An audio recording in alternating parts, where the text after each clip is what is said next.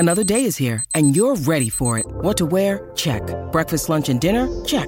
Planning for what's next and how to save for it? That's where Bank of America can help. For your financial to-dos, Bank of America has experts ready to help get you closer to your goals. Get started at one of our local financial centers or 24/7 in our mobile banking app. Find a location near you at bankofamerica.com/talktous. What would you like the power to do? Mobile banking requires downloading the app and is only available for select devices. Message and data rates may apply. Bank of America N.A., member FDIC. LOVERACING.NZ update. Your home for everything thoroughbred racing. Visit LOVERACING.NZ. Racing's biggest fan.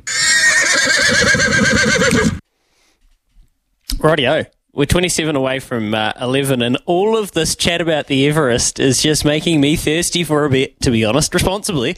And because I'm over the age of 18, I'm allowed to do it as well.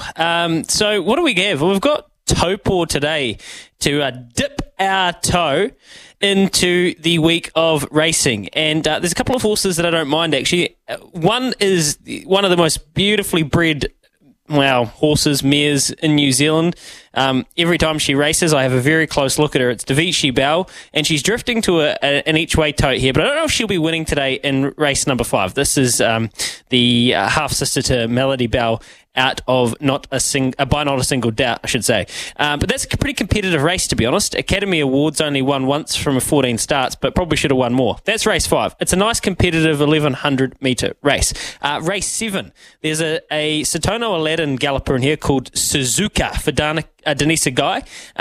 Warren Kennedy takes the ride from barrier 1. I suspect it'll be a very good track up there today. It is. It's a good force. So I think you're not going to not want to be on the pace or with a low gate, saving ground and trying to scoot up the rail there at toe paw. So I think Suzuka's got the draw and the jockey to be a very good winning chance over 1,000 metres today in race 7.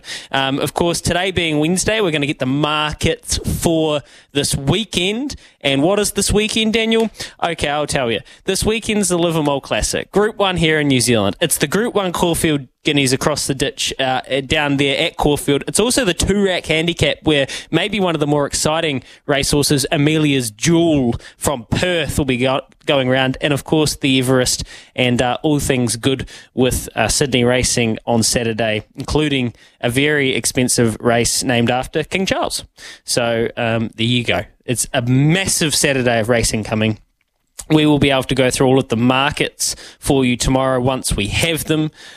Friday, we're also tomorrow we're also at Waverley, where there's a couple of nice chances going around. So it's a big weekend for the thoroughbreds. It's a big week for the thoroughbreds, and all of those markets we talk about are at tab.co.nz. And if you wanted to go and have a look and do any form, which we encourage you to do, go to loveracing.nz. That's loveracing.nz. You can go and check all of the Grand Tour events, go and do all your form, your replays, your sectionals, your times, all of that good stuff there.